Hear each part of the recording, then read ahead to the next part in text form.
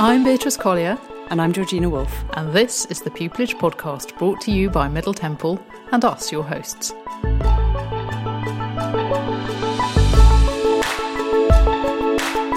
In this episode, we talk to Ruth Kennedy, a junior barrister at the start of her career, who tells us about her commercial practice. We hear too from Master Michael Bowsher, a procurement silk, who gives us a peek into the world of procurement and explains why you need to keep your Sunday evenings free for running through the basics of civil procedure of England and Wales on the phone to Sweden.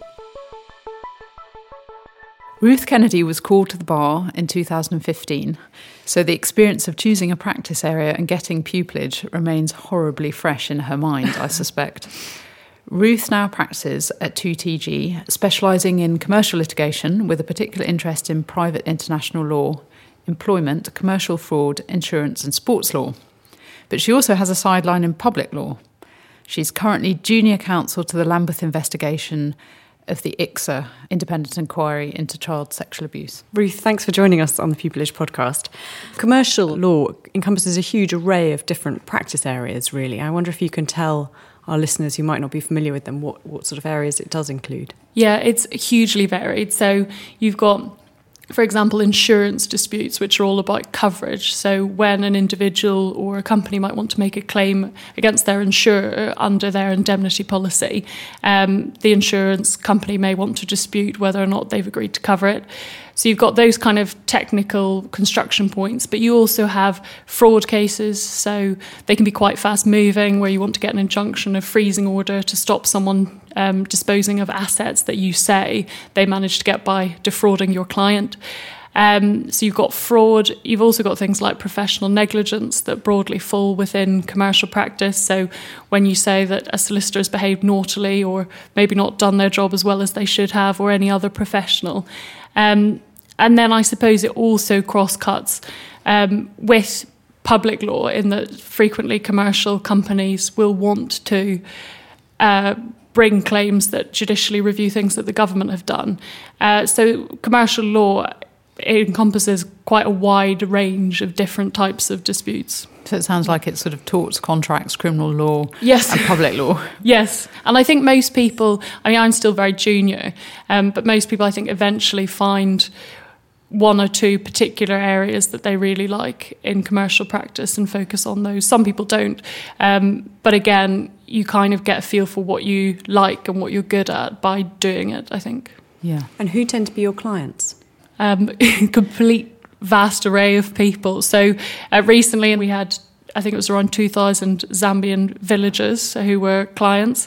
And then last year I did an injunction case where my clients were two former professional footballers who had been involved in teaching recruitment, and there was a company that was trying to get an injunction over them.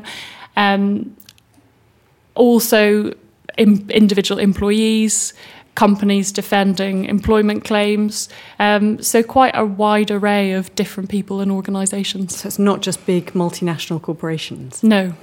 What can you tell our listeners about your sort of everyday professional life? So what does it look like, your practice over the course of, 2-3 months? My practice can be very varied. And I think most commercial practitioners, this is true of. Some commercial practitioners will, at my stage, I think, primarily be a junior in a massive, massive case, or one or two cases, and that can mean that their practice is predominantly paper-based. Because I do commercial work, but also other types of work, it means that I have a mixture of working as a junior on bigger cases and also appearing in court, whether it's the Employment Tribunal or the County Court in my own right. So every week for me is quite different. So sometimes if I'm preparing for a big case, I can go months without being in court because it's more important that you focus on that one individual case and preparing it properly. And what would you, sorry to interrupt you, but what would you be doing during that time? During that time? So you would be reviewing the evidence, you would be making sure that you're on top of the bundles, because in big commercial disputes frequently you can have tens of thousands of pages that you've got to go through. You'll be assisting your leader with preparing for cross-examination, researching legal points, I mean, really, when you're appearing as a junior in these big cases, you're trying to be as much on top of the documents and the law as possible, so that when your leader turns round in the middle of court, you can just hand them the answer, or at least that's how I see it. Other people might disagree. So that's what you'd be doing. But for my own part, as I say, I do a mixture of court work and working on these big cases. So at the moment, I am working on something, but it's not taking up all my time. So I'm in court maybe once or twice a week. I've got an employment case coming up next month, which is going to take 5 days, so a few days prep before that. But that's why I like my practice, because I don't think I would be happy just working on huge disputes constantly and not doing my own court work. But equally, I like the intellectual demand of doing the bigger, more difficult cases as a junior. And I suppose you have the advantage then of learning from your leaders as well. Exactly. It certainly sounds like it must be great to have you as a junior. Turn around and there's the answer. But that's definitely what I aspire to. I can't say whether or not I succeed. And how does that sort of practice affect your lifestyle and your work-life balance? It's a good question. So sometimes, especially in preparations for an injunction or something that's happening very quickly, it'd be wrong to say that I'm not working all hours, because, for example, you might find out that you're going for an injunction on the Wednesday and you're in court on the Friday, and it does mean that you pretty much have to work round the clock. And I have a very understanding fiance who looks after our cat. But that's not always the case. And so I think one of the things I'm trying to become better at is, when you've got downtime and you're less busy, actually enjoying that time and taking that time to go and do other things outside of work. But for the most part, I would say that I work between 8:30 and 6:30 in the evening.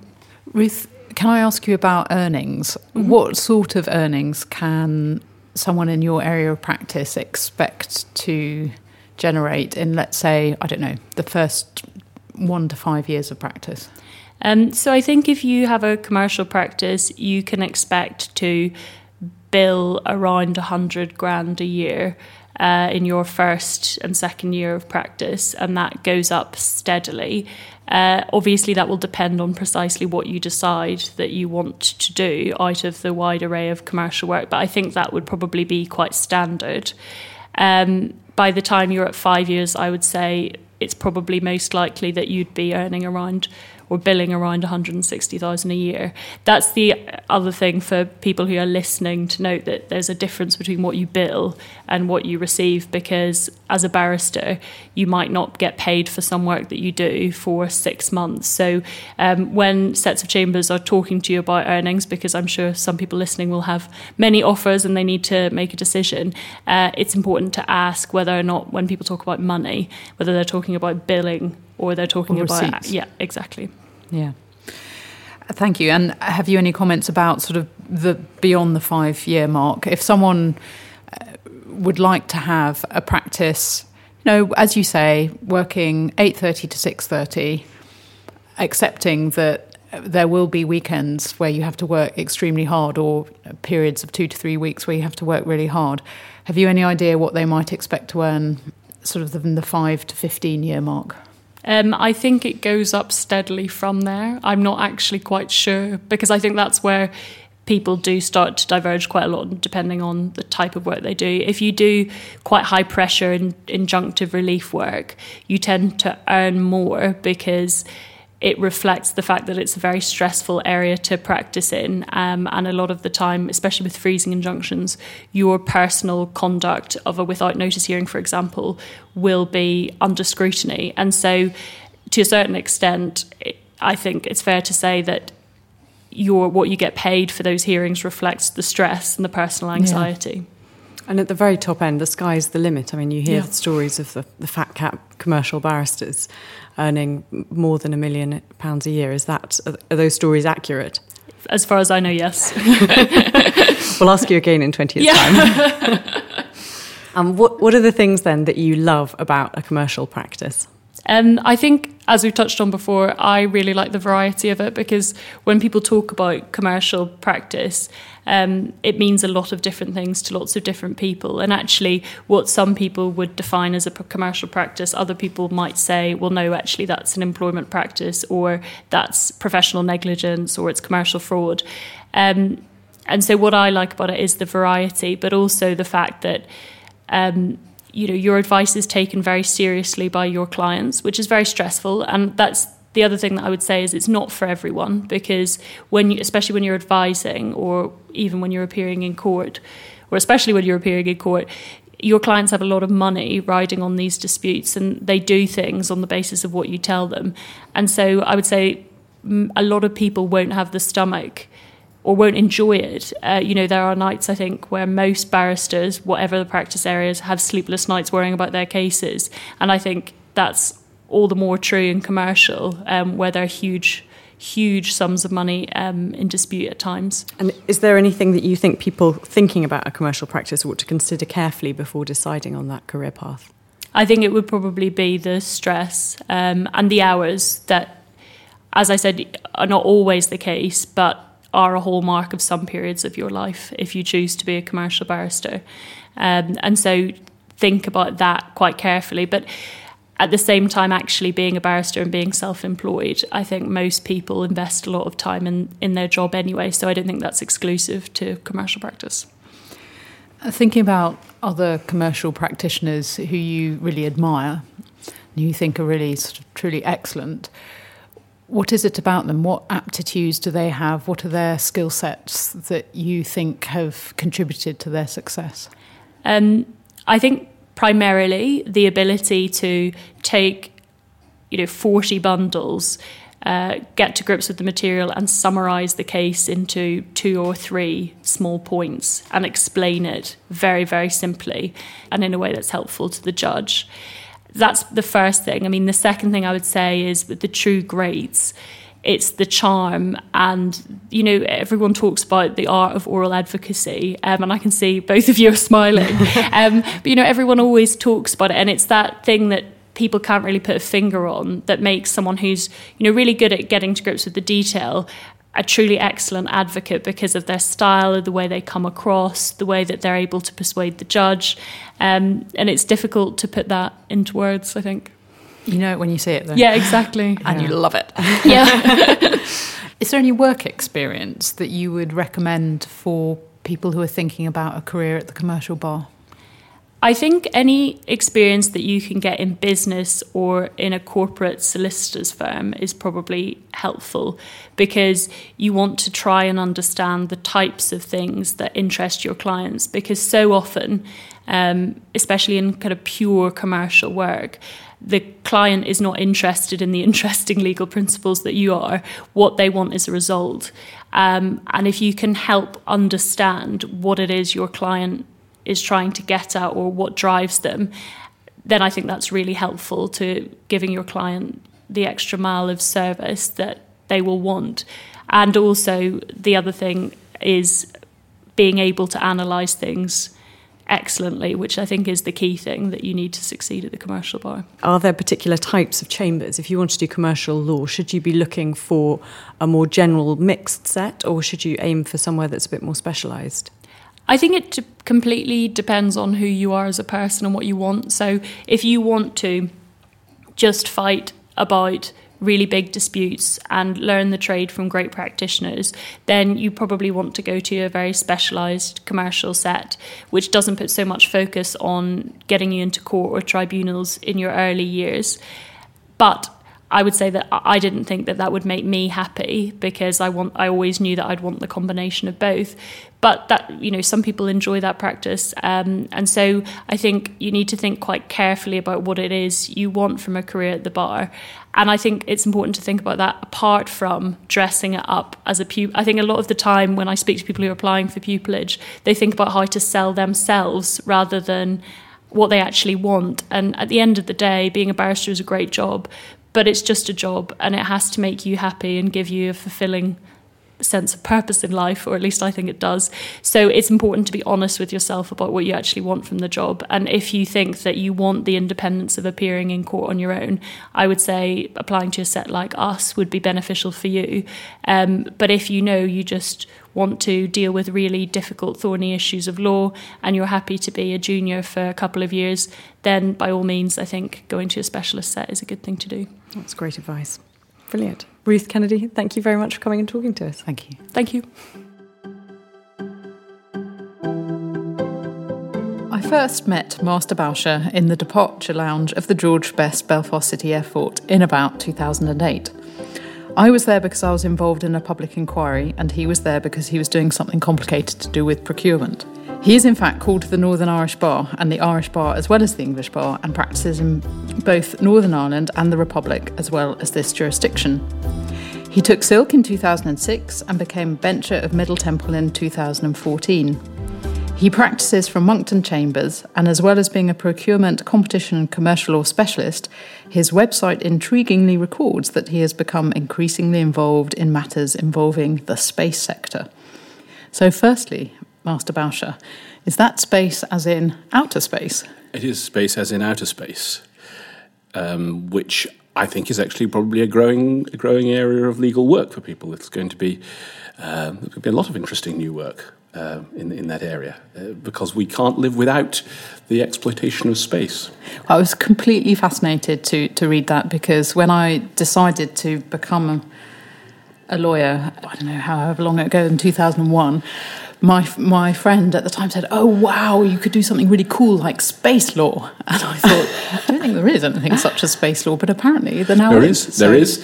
For those who are interested, UCL do an introductory course every October, 3-day course, which I heartily recommend. To come back down to earth, let's talk about the mainstay of your practice.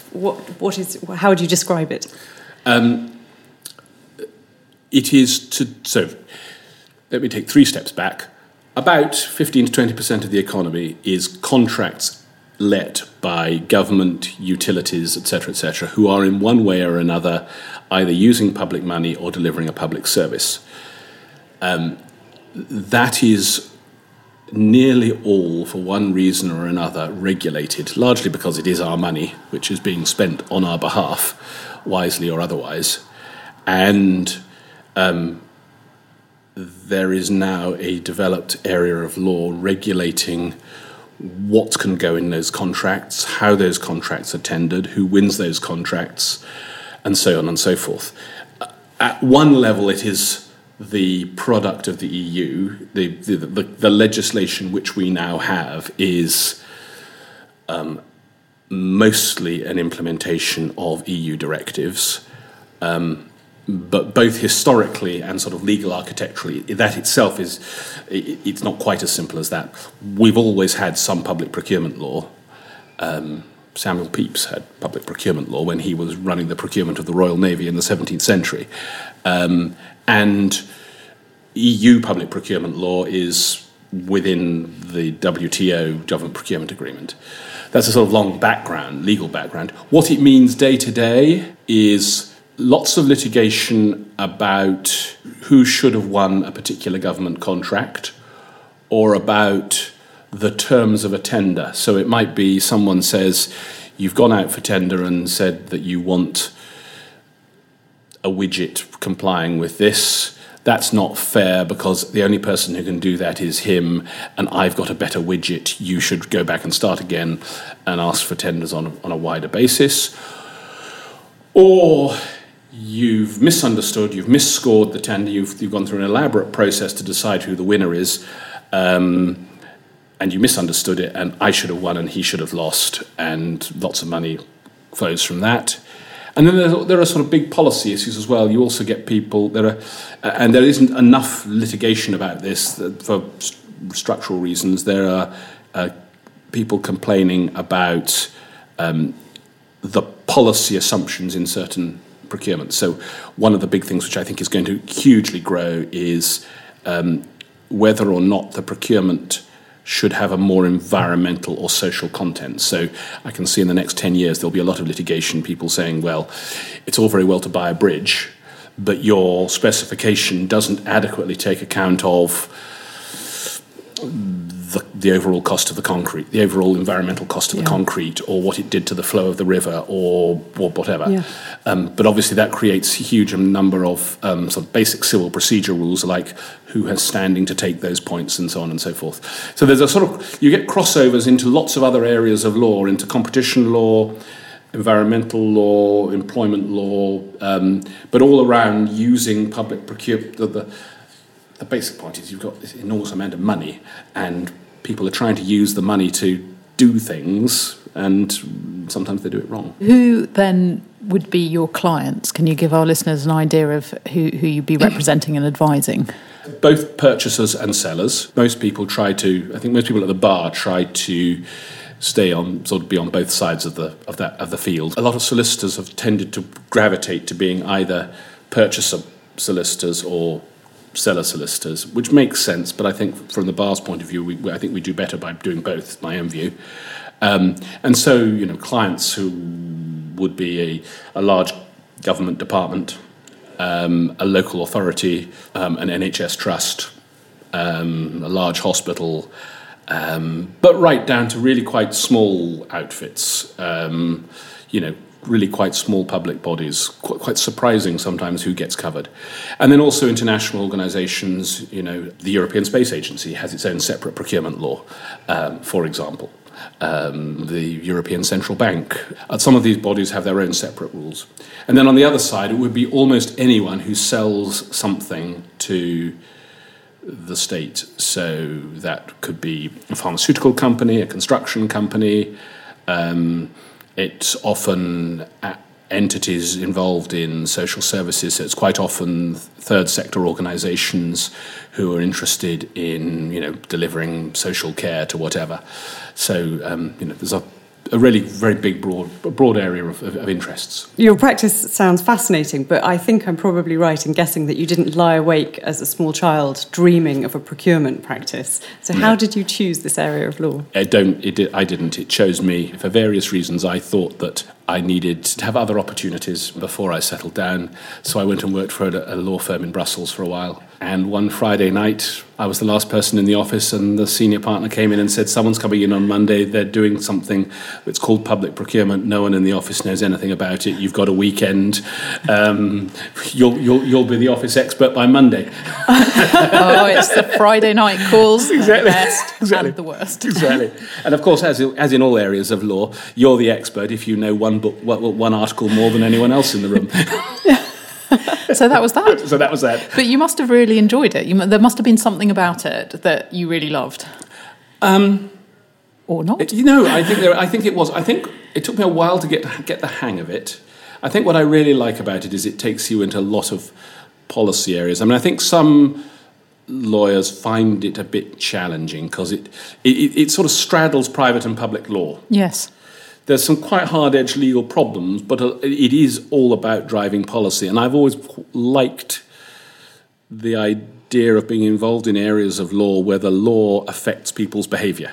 Yes. And this really does affect, your little tweaks in hard law and also in sort of soft law policy type measures dramatically affects the behaviours of people, but also outcomes. I mean, you can see it, and I do a lot of work in the health sector, and you can see over time how different approaches to procurement in different places have affected the way in which health services are delivered, and sometimes even health outcomes.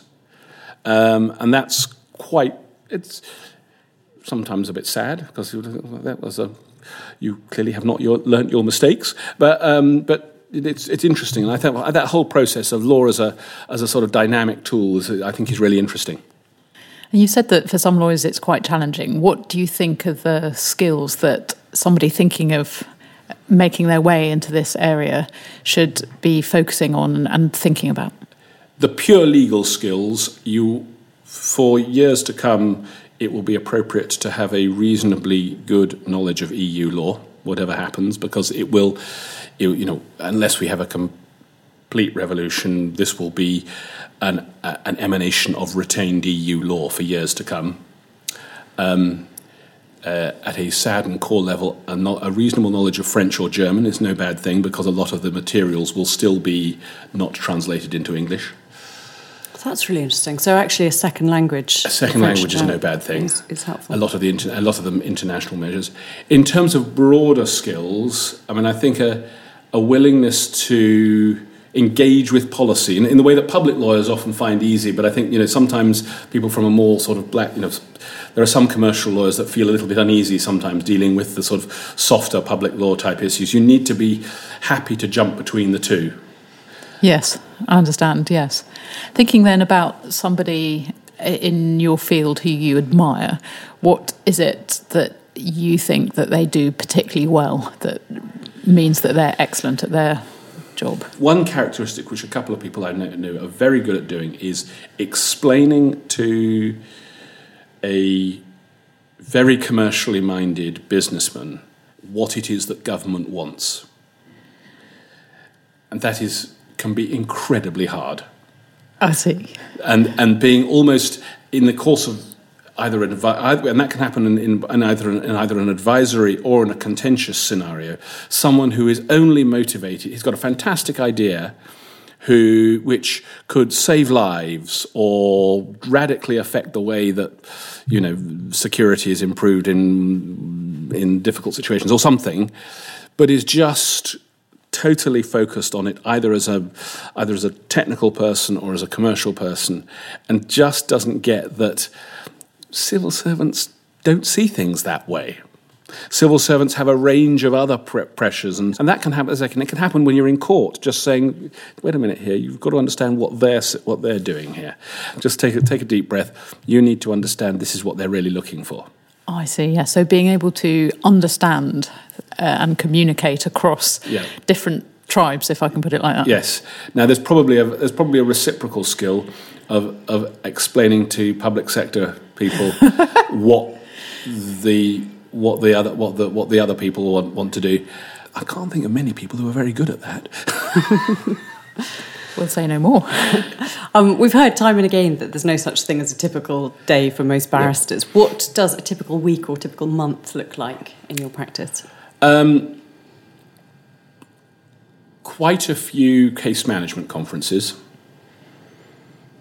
I probably do fewer trials than I used to, and that's partly deliberate, because most trials are done, if they're not expedited, then done on fairly short notice, and so they can be just physically demanding. So there's I try to regulate how many trials I do a year. There will be a series of case management conferences which tend to raise there's a sort of cycle of points about confidentiality. So one of the recurring issues will be about who could see what. All the documents tend to be very confidential. There'll be a whole cycle of issues around, can the contract be signed before or after the trial? So you might, in the course of a month, get probably 7 or 8 days doing that sort of case management conference. And there may be a couple of short trials on a point of law, is this point discriminatory or whatever. And then, as I say, I've now tried to get it down to about every couple of months there'll be a trial which is 2 or 3 weeks long. And then between that there will be many days of prep, advice, and a lot of it is just going around, and there's a lot of travel involved. A lot of it is going around to see, large decision-making groups, which is often 7 people from different departments of a local authority or from different departments of a trust or an NHS trust or something like that, who are all trying to decide, are we going to do this or are we going to do that? Quite big strategic question about how they're going to approach the outsourcing of this service or something like that. So then what are the implications for your lifestyle? You mentioned travel, and I can imagine that, yes, 2 to 3 week trials, obviously very demanding. What sort of impact does that have on your lifestyle? It can be pretty exhausting. I've sort of scaled. I've consciously tried to limit. Yes. Or control, not limit, control the work that I do. And as you know, that's almost impossible. But it's so much easier said than done. Exactly, it's the aspiration. I mean, there was one period where I had 3 expedited trials back to back in the middle of a winter, and I think it took me half a year to get healtty again.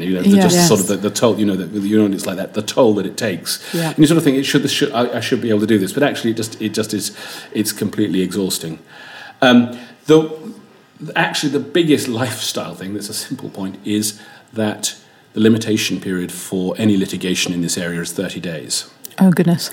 So your whole life is sort of getting a whole load of papers which the client hadn't had time to read, the solicitors haven't had time to read, and you're having to decide whether to bring a claim in a very short period.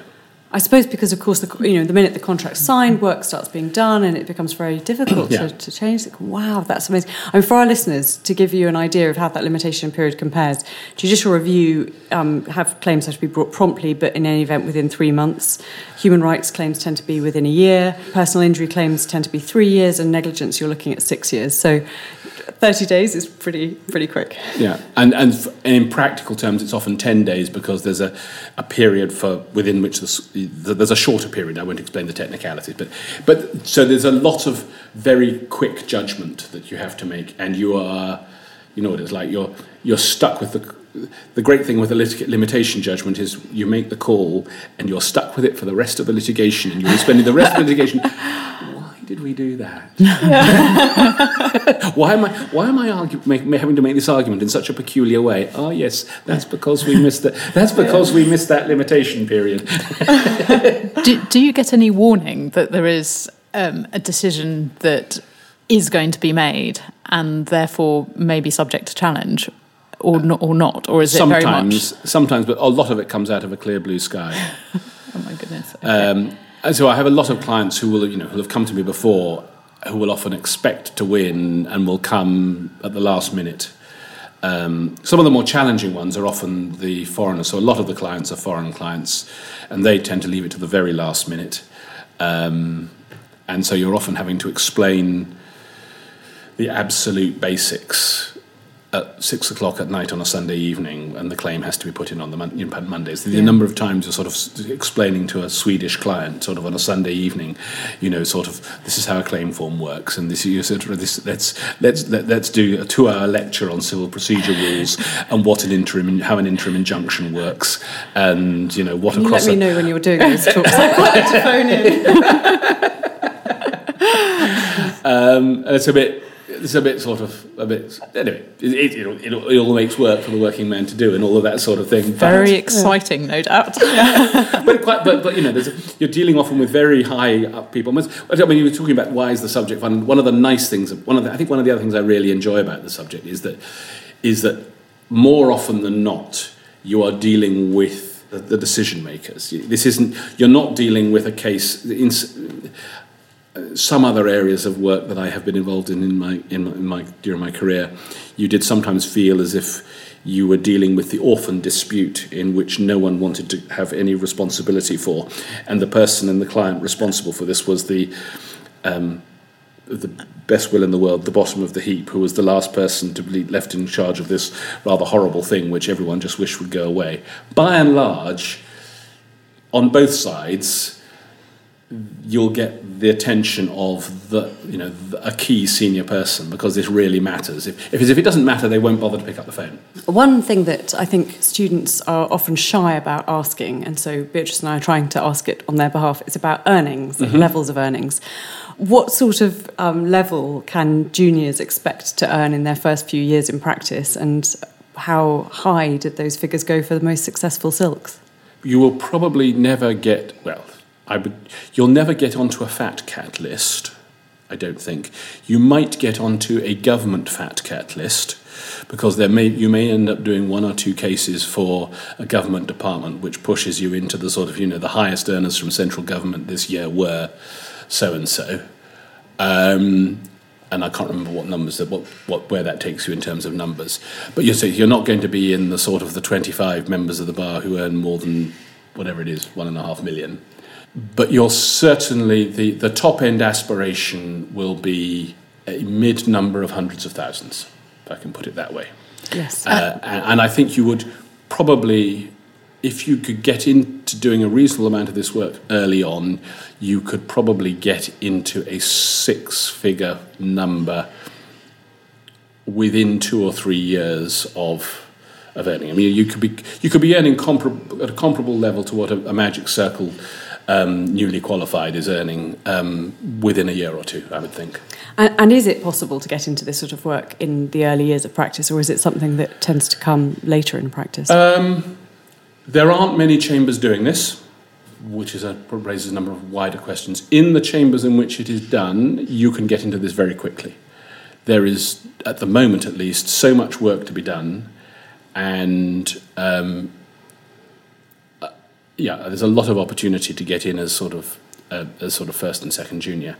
I think it's perhaps a corollary of what I've said about the importance of the cases to the people. I think that the problem we have at the moment is getting people from being an active junior to being the frontline advocate. It works. I mean, the good thing is there are quite a lot of there's a lot of mid-level contracts, Seriously, we have cases about lawn mowing contracts, and that level, there's quite good work for people 3 or 4 years qualified, but it is getting that step up into actually doing it, being your cases, is not so easy. And for listeners who are listening and think, actually, this does sound really amazing, are there any suggestions you have for work experience that would help them be appealing to a chamber such as yours?